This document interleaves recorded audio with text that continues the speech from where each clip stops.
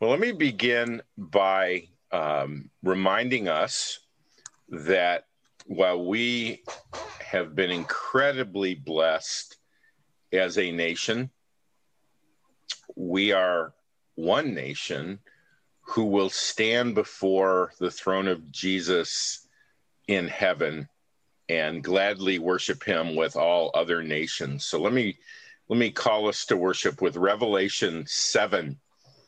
And the Apostle John is writing. He says, "After this I looked, and behold, a great multitude that no one could number, from every nation, from all tribes and peoples and languages, standing before the throne and before the Lamb, clothed in white robes, with palm branches in their hands, and crying out with a loud voice, 'Salvation belongs to our God who sits on the throne and to the Lamb.' And all the angels were standing around the throne and around the elders and the four living creatures. And they fell on their faces before the throne and worshiped God, saying, 'Amen. Blessing and glory and wisdom and thanksgiving and honor and power and might be to our God forever and ever. Amen.'" Let's pray. Lord, we long for that day when we will join with everybody you've redeemed from every tribe and tongue and nation, and we will sing praises and will fall on our faces because of your glory and because of your humility as we think that you're the Lamb who was slain. And meanwhile, Lord, you've placed us here in this nation that you've blessed abundantly. And Lord, I pray that we would be reminded of your great blessing, that we would be grateful for it, and most of all, that we would reach out to those in this country and call them to come to your country, to your kingdom, so you'd be glorified. We pray this in Jesus' name. Amen. So here's what we're going to do. We're going to just jump right into a message, and then we will have a time of prayer for our country. So let me begin with this thought. So I was looking at for a video on YouTube, the man on the street type of interview, and knowledge about the 4th of July, man on the street interview. And I found one, and a man was, I think he was on a pier, jutting out into, could have been on the East Coast or West Coast, but he was just asking people questions about the upcoming 4th of July. And the first lady he interviewed, he asked the question, "What are we celebrating today?" So I guess it was last year. And she said, "Our independence." And he should have stopped right there, because then he went on and said, "Well, you got that right. Our independence from who?" And she said, like rolling her eyes, "The South." So she thought we are celebrating our independence from the South. He asked another person, what year was the Declaration of Independence signed? And first she said, "Oh, I know this, 1964. No, 1984. Another one, "Who signed the Declaration of Independence?" And they said, "Abraham Lincoln." So there seems to be a lot of confusion of the Revolutionary War with the Civil War in our country. Now, one guy got all the answers right, but he had a really thick foreign accent. I think he was like from Colombia, and he got all the answers right. So just to be clear, today, Americans are celebrating our independence from Britain, from England. It happened in 1776 when the founders signed a document called the Declaration of Independence. And then we fought a war called the Revolutionary War. a war of revolution or revolt against King George of England, who had soldiers stationed in this new country. Now, here's a question I want to ask. Was the Revolutionary War a biblical war? And you may be surprised. I mean, most Americans would go, well, of course it was. We wouldn't be America without that Revolutionary War. And you go, well, this is great history. What does it matter? Well, if you pay attention to the news today, there's talk of revolution and there's talk of secession. So Christians kind of need to know the theological issues behind that question of revolution and secession. Okay.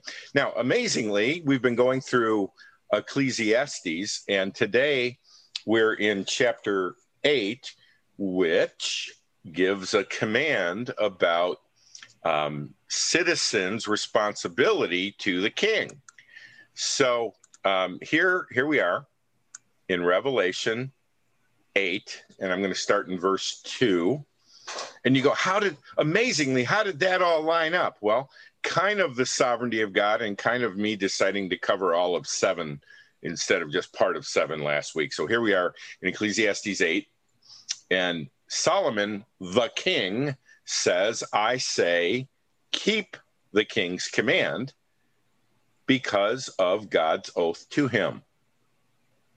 Be not hasty to go from his presence.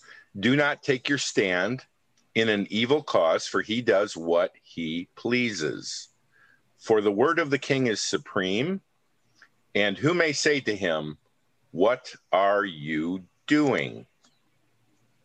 Whoever keeps a command will know no evil thing, and the wise heart will know the proper time and the just way.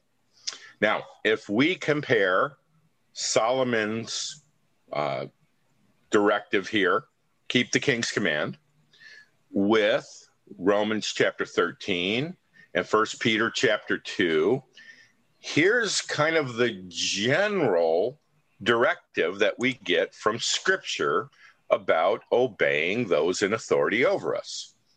The default position for the Christian is to honor and obey those in authority over us. And I put in there, even the ungodly. Okay? We don't get to say, well, so-and-so is so ungodly, I'm not going to honor them in authority. You got to remember when Paul and Peter wrote, this guy named Nero was the king, or was Caesar, and he was far from ungodly. But then let me, in this general directive, point out there are exceptions to this general rule and difficult cases. Okay?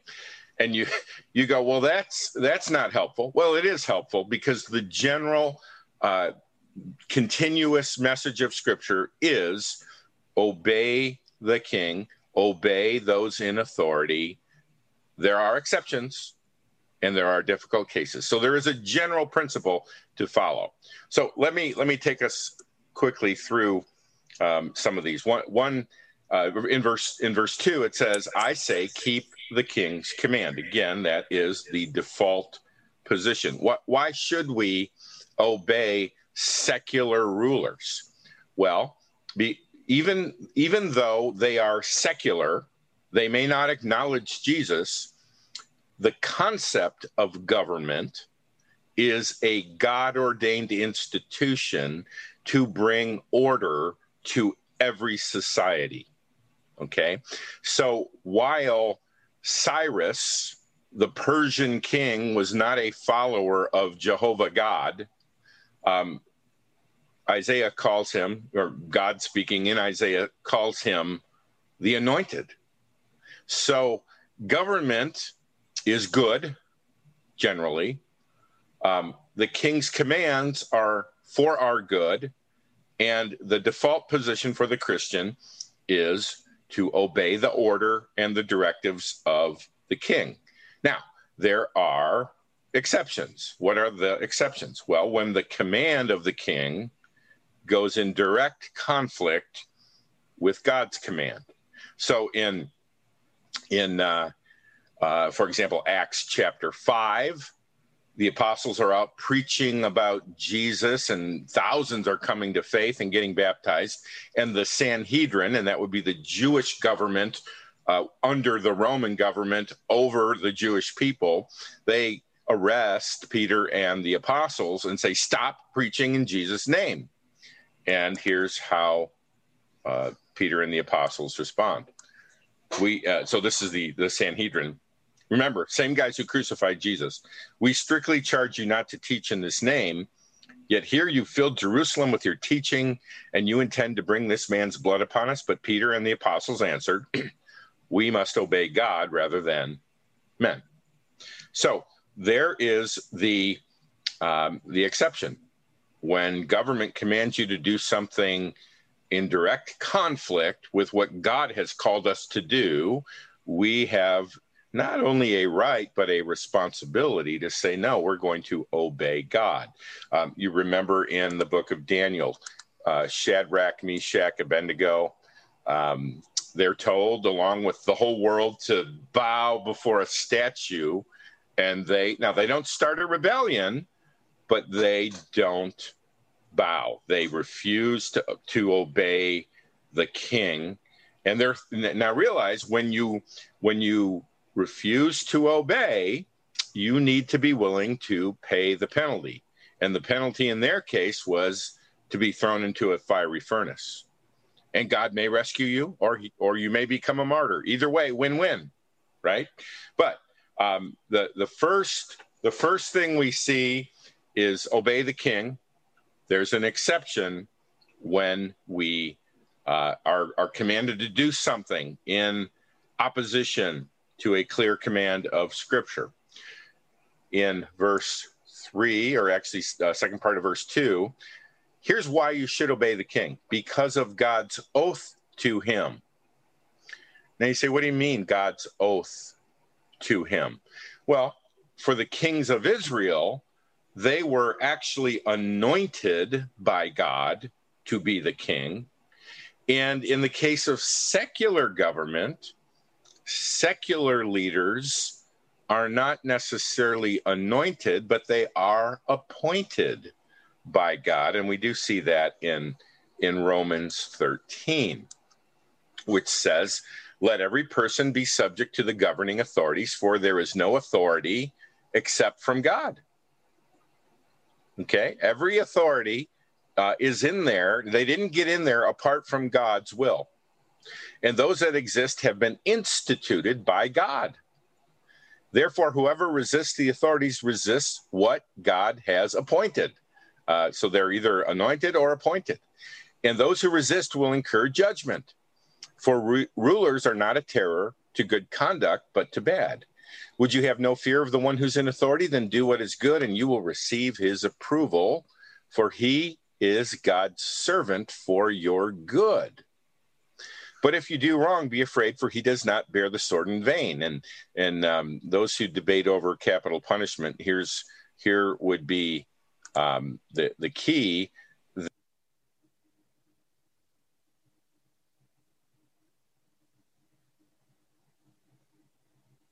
Unmute. Was I muted there for a second? Okay. For he is God's servant for your good. But if you do wrong, be afraid, for he does not bear the sword in vain. So government has been given authority to bear the sword, right? For he is a servant of God, again, okay, he's appointed by God, an avenger who carries out God's wrath on the wrongdoer. So actually, law and order and police and justice systems are all part of God's justice, as imperfect as they can be. But the concept of a sword-bearing government with law and order is of God. Therefore, one must be in subjection, not only to avoid God's wrath, okay, but also for the sake of conscience. You want a pure conscience before God. For because of this, you also, you're going to love this, pay taxes, right? For the authorities are ministers of God, attending to this very thing. Pay to all what is owed to them. Now look at this, taxes to whom taxes are owed, revenue to whom revenue is owed, pay your employees, respect to whom respect is owed, honor to whom honor is owed. So, regardless of who's in that office of president or governor, there is a respect and honor that citizens of the kingdom of God owe to rulers in the kingdom of man. Okay? You go, no, that this can't apply to people we know. Well, when Peter and Paul wrote, they were thinking of Caesar, who was worshipped as God. In Peter's case, it was Nero who crucified him upside down, yet this all still applies to the human authority. All right. So let's go back to the Ecclesiastes text. It says, be not hasty to go from his presence. In other words, when you're summoned before the king, don't turn your back and walk out. Okay. Do not take your stand in an evil cause. And I believe this means against the king. Do not take your stand in an evil cause, rebelling against the one in authority, for he does whatever he pleases. For the word of the king is supreme. And who may say to him, what are you doing? All right. So again, the general principle of Scripture, citizens of the kingdom of God are to be obedient and subject to and honoring of those in authority in the country they are in, and they're to give allegiance to them. Now, what about the exceptions and the hard cases? Let me go through 6 test cases applying this principle, and we're gonna camp on the Revolutionary War for a little bit longer. But let me give you, first of all, the example of David and Saul. So Saul is the first king of Israel, and he's becoming prominent and followed by everybody. And then God anoints little David as the next king of Israel. But Saul sees that people are following David, and he becomes insanely jealous of David. He is tormented by demons, and he gathers an army to hunt David down in the cliffs down by the Dead Sea.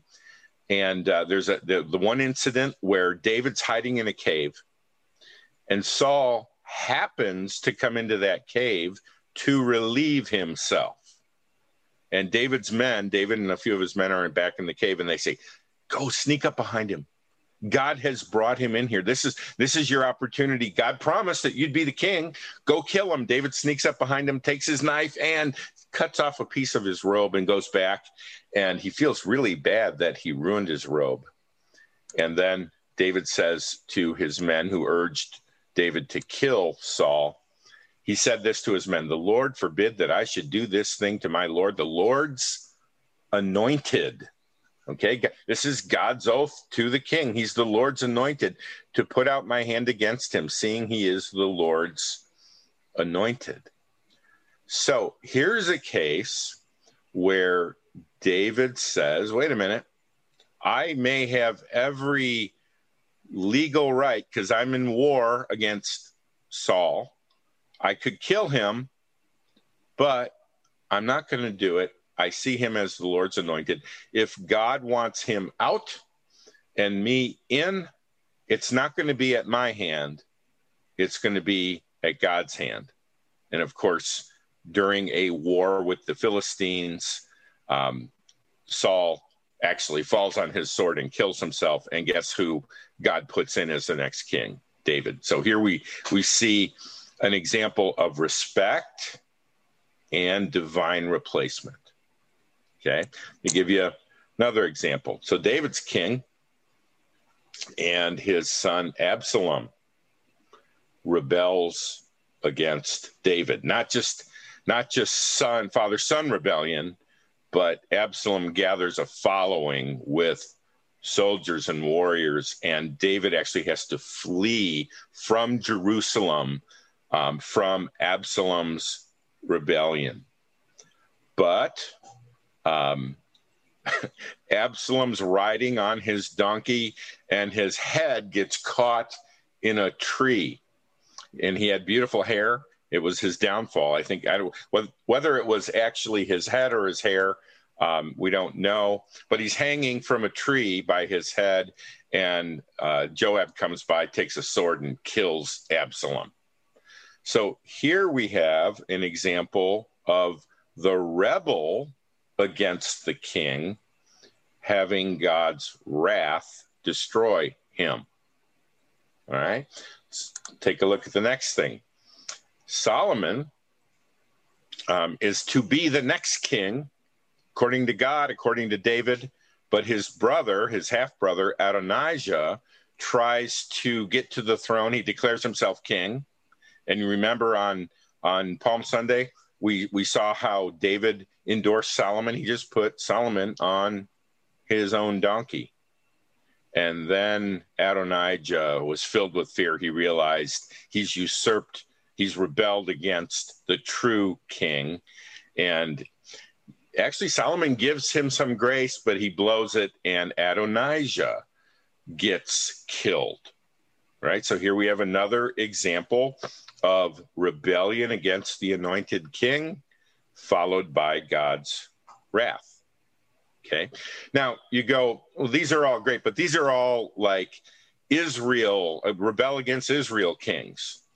Well, let's go to Babylon. The king is Belshazzar, and Daniel is on his council as a wise advisor. Belshazzar is being disrespectful to the God of Israel. He stole all the valuables from the Jerusalem temple, including the cups that they drank out of, and he's drinking wine, getting drunk, and toasting his pagan gods with the cups from Jerusalem. And then a hand appears on the wall, and it writes, Main Tekel Parson. And it says, Belshazzar's knees knocked together. He was so terrified. And they go, what does this mean? Go get Daniel. He's smart. God will give him the interpretation. Daniel says, well, and it's in Aramaic. And it's Main Tekel Parson. Main, Daniel says, means numbered. Tekel means weighed. Parson means divided. What does that mean? Belshazzar, God says, you have, your days are numbered.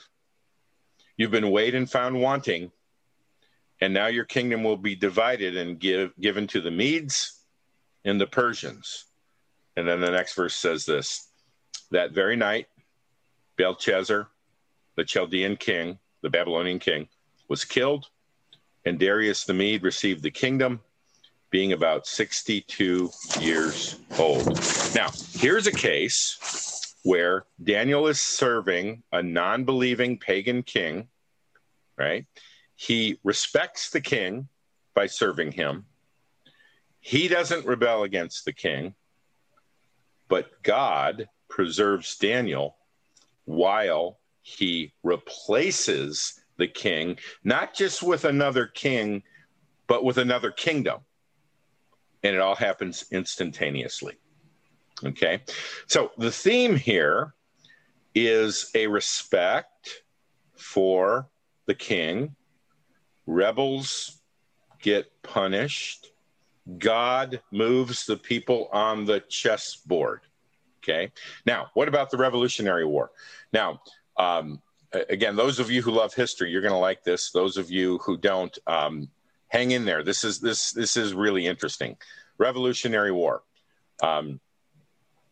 What we're going to discover is that let's put it this way: the four men I admire the most, from John MacArthur, John Piper, R.C. Sproul, Wayne Grudem.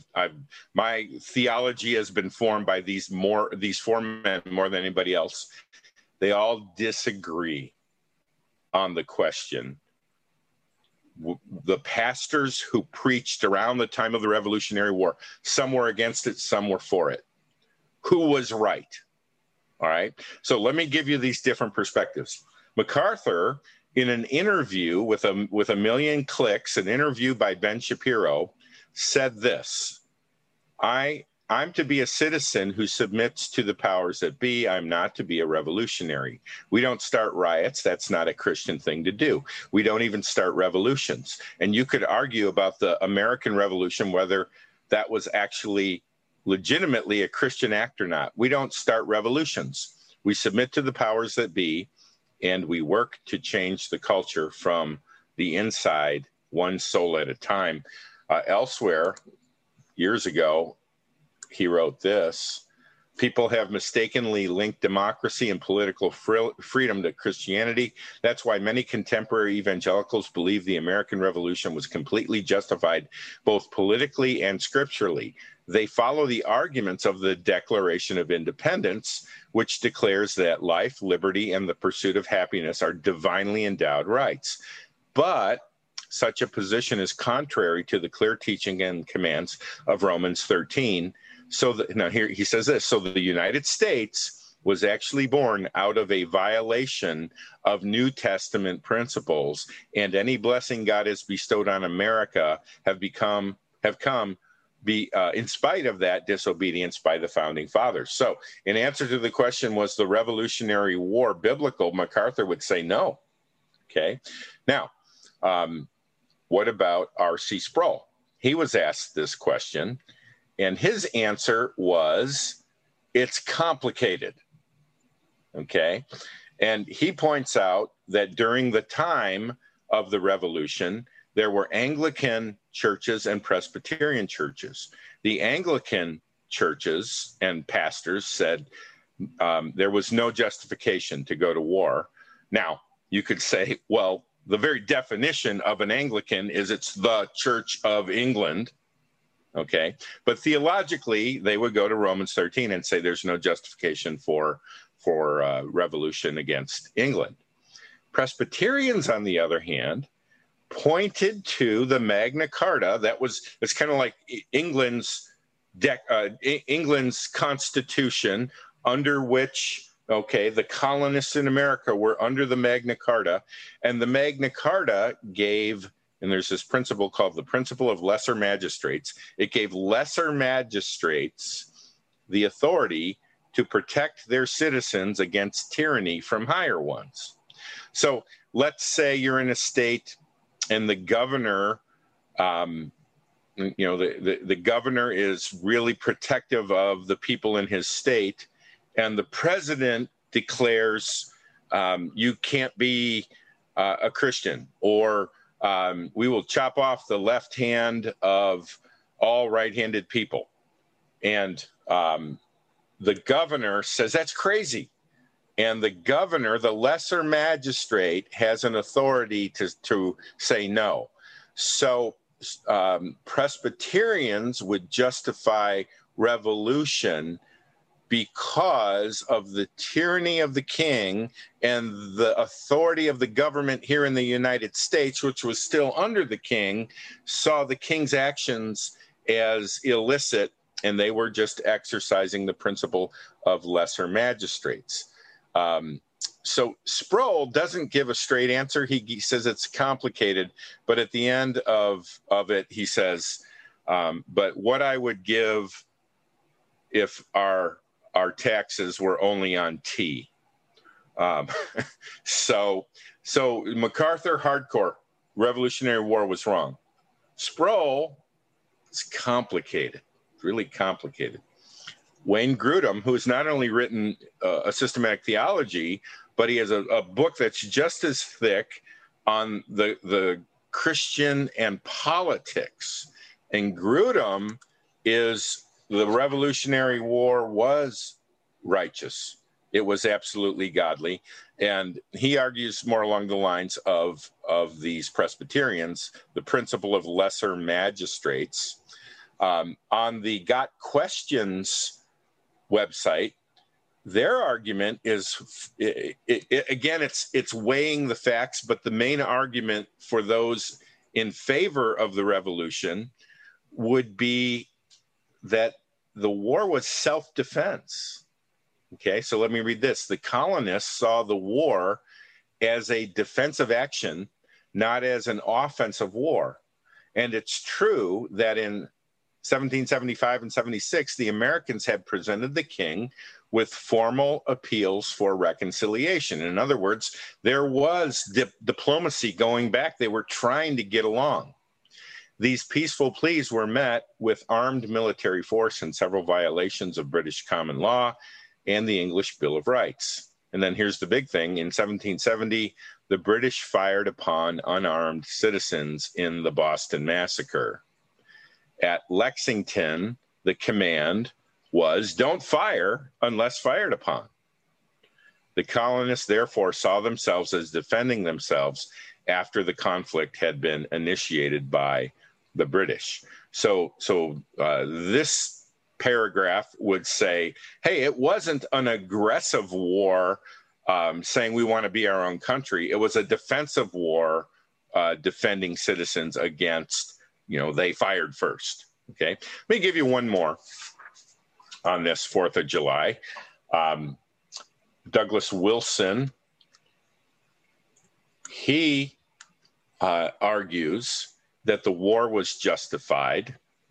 And it was justified, I guess you could say, on the principle that the tax, the tea tax, was coming from an unauthorized authority. So get this. There's a king, King George, over English Parliament in England, and there's King George who's over the colonists, but they had their own parliament or Congress, so to speak, all under the same king. The command to pay a tax on tea came not directly from the king, but from English Parliament.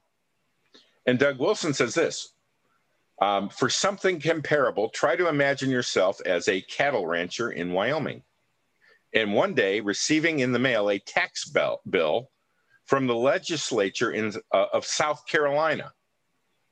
The issue would not be whether the amount of the tax was reasonable in the abstract or whether you could easily afford it. The issue would be whether you owed it or not. The issue would be that there should be no taxation without representation. Okay. So, some people say, oh, come on, a tea on tax, just pay the tax. But Wilson is arguing, wait, there's an illegitimacy. There are people whose authority we're not even under who are taxing us. Okay. So what are we to do with these guys who disagree? Well, I'm not claiming to be some great historian on the Revolutionary War. Here's where I'm at. The fact that they disagree, and they're all very well-respected theologians, should cause us to go really slow and not jump on the revolutionary bandwagon immediately. Okay? Slow, thoughtful, prayerful is the biblical pattern here. All right? Let me give one more test case, and that would be the test case of Dietrich Bonhoeffer. So this was under Nazi Germany. Bonhoeffer was a German pastor. He wrote Life Together. He wrote The Cost of Discipleship. So Bonhoeffer was actually, as a pastor, somehow involved in giving information, so they would call him a spy, in an effort to assassinate Adolf Hitler. Okay. If you've read the book Bonhoeffer, the Eric Metaxas book, it's a big biography about Bonhoeffer and all the details. And so the question was asked to John Piper, was Bonhoeffer right to be a part of a plot to assassinate Hitler? Okay. Now, let me say this. This is such a unique situation that first of all, I would advise us to be slow to play the Hitler card. What I mean by that is when people in America get into political debates, at some point they play the Hitler card and say, well, your side is Hitler. But let's not be playing the Hitler card too soon. Okay. And then I would also say, let's be slow to play the Bonhoeffer card. Basically, you've got a pastor looking at a guy whom many thought was the Antichrist. Do you just let him go, or do you actively try to take him down? Now, John Piper was asked that question once, and his answer was, first of all, that World War II and our involvement in it and the Allies' involvement in World War II was justified. Now there's a thing called just war doctrine. What is a just war? And this is just a really quick summary of just war theory. Its books have been written on it, but basically before you go to war, you should ask these questions. Is it a last resort? In other words, have you tried all diplomatic efforts to prevent war? Is there a just cause, or are you just grabbing land? Okay. Is it declared by a valid authority? In other words, a group, Valley Brook couldn't take a vote and say, let's go to war against China. It would have to be declared by the leaders of our country. Is there probable success? Okay, even Jesus says, count the cost. Don't go to war with your ragtag band of people and know that they're all going to die. Now, in some cases, you have to do that, but you should make that calculation. Then there's the question of proportionality. The force used to fight the war should be not more than necessary. Some would question the whole dropping of 2 atom bombs on the Japanese, but that's an afterthought. That's a debatable thing. Then, is there an exit strategy, or are you going to be in this war forever? So, Piper was asked, was Dietrich Bonhoeffer wrong to plot against Hitler? And he says, well, it was just for the countries to go to war against Hitler. Now, what about Bonhoeffer? And he says this: I want to just step back and say that I'm going to be real slow to condemn Dietrich Bonhoeffer. Okay, so he's of the boy. This is such a special case. I'm going to be careful to condemn him. I couldn't see myself at this point in any situation that I can think of where I want to be involved in an assassination plot. That's because of the things that are governing my life biblically, from thou shalt not kill, to love thy neighbor as yourself, to demonstrate the Lord's rule in your life through all meekness and patience in taking whatever suffering comes your way. I'm not going to just try. I'm going to just try and be real slow to condemn Bonhoeffer here. In general, I would say we do better in witnessing to Christ by being willing to suffer and not kill than if we go the other route. Now, again, there would be those all over the map and say, of course, it was justified.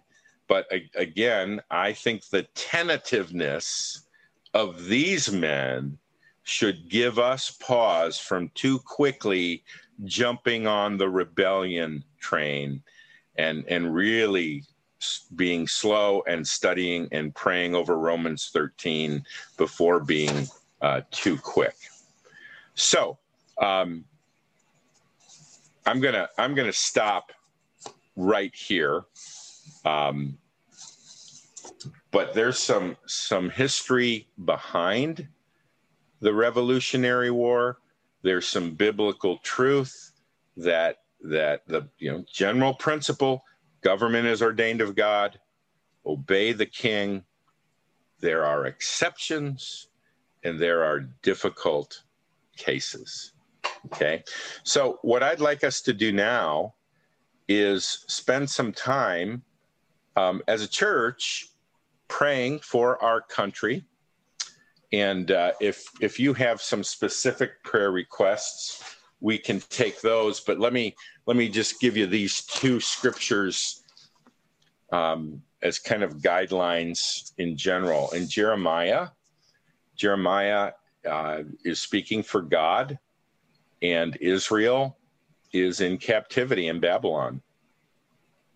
And this is what God says: but seek the welfare of the city where I have sent you into exile, and pray to the Lord on its behalf. For in its welfare, you will find your welfare. Pray for Babylon, is what he says.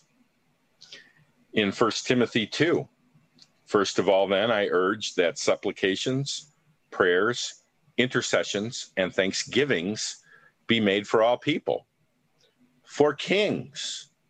Okay, again, Nero, for kings and all who are in high positions, that we may lead a peaceful and quiet life, godly and dignified in every way. Okay, godly and dignified in every way.